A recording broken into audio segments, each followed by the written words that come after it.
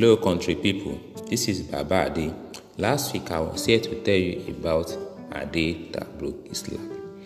So that day I told you that I applied Abonike rub and I also applied warm water to massage the leg.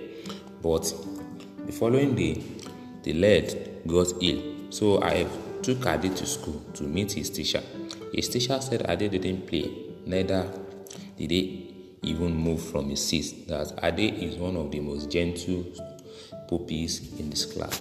So yesterday specifically, Ade came back from school and started shouting leg pain.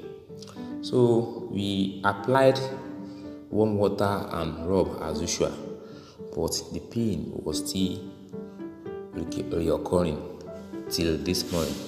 So this morning I went to Google to make a research on the possible causes of leg pain in children, and this is what I saw.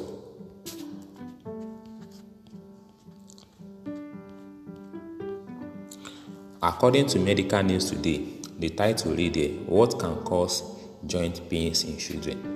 When a child complains of joint or leg pains, parents or caregivers may be concerned. Usually, the discomfort will simply be growing pains that will go away on their own. However, people should be aware of the signs and symptoms that may indicate something more serious. Growing pains are a common cause of leg pain in children. These pains are muscle aches that can occur in the teeth, behind the knees, or the calves. Other possible causes of leg pain that may be serious can include juvenile idiopathic arthritis (JIA), lupus, Lyme disease, and leukemia. In this article, we look at what we commonly refer to as growing pains, what they are, and how people can treat them at home. We also cover other possible causes of joint pains in children and when to see a doctor. What are growing pains? Research suggests that more than 30% of school children experiences chronic musculoskeletal pain. In around half of these children, the pain is due to growing pains. Growing pains most often occur during a child's preschool and preteen years, and they usually disappear by their teenage years. These pains are harmless and not a sign of a serious condition. Growing pains typically occur in the teeth and calf muscles or behind the knees, but sometimes can also happen in the arms. Children with this type of youthful pains may experience cramp or aches that can range from mild to severe. Characteristics of growing pains may include they occur in the evening or night and typically resolving by morning. They are severe enough to wake a child from sleep. They usually affect both legs rather than one. They happen intermittently or several nights in a row. They are often accompanied by headaches or abdominal pain. People used to think that growing pains were the result of the bones growing during growth spurts. However, doctors no longer believe this to be the case, as there is no evidence that growth causes pain. Growing pains may simply be aches that result from children running, jumping, and climbing while playing during the day. Growing pains may also be related to other factors such as fatigue, restless leg syndrome, low pain tolerance, or even vitamin D deficiency.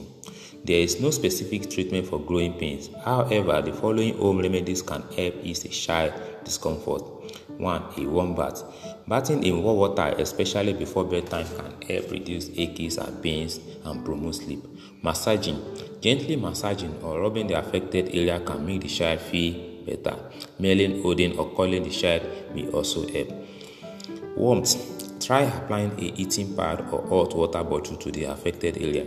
Make sure these are not too hot and take care to protect the child's skin from burning. Do not use these items during sleep. Painkillers. Over-the-counter medications such as acetaminophen or ibuprofen can help relieve aches and pains on an occasional basis. People should not give aspirin to children. Doctors do not recommend aspirin for children as they have linked it with a rare but serious condition called Reye syndrome.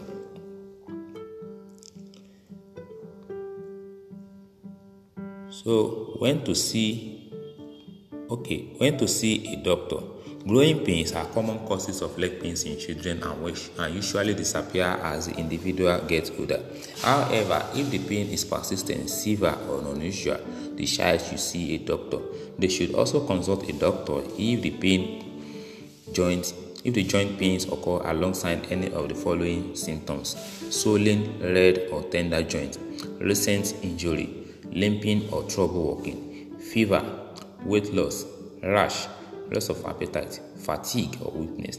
The doctor will conduct a physical exam and may need to run tests to find the underlying cause. Takeaway: parents and caregivers frequently worried when children have pains in their leg and joint. Close to a third of preschool age children may have this type of pain, which usually get better on their own and may be due solely to exercise and healthy playing.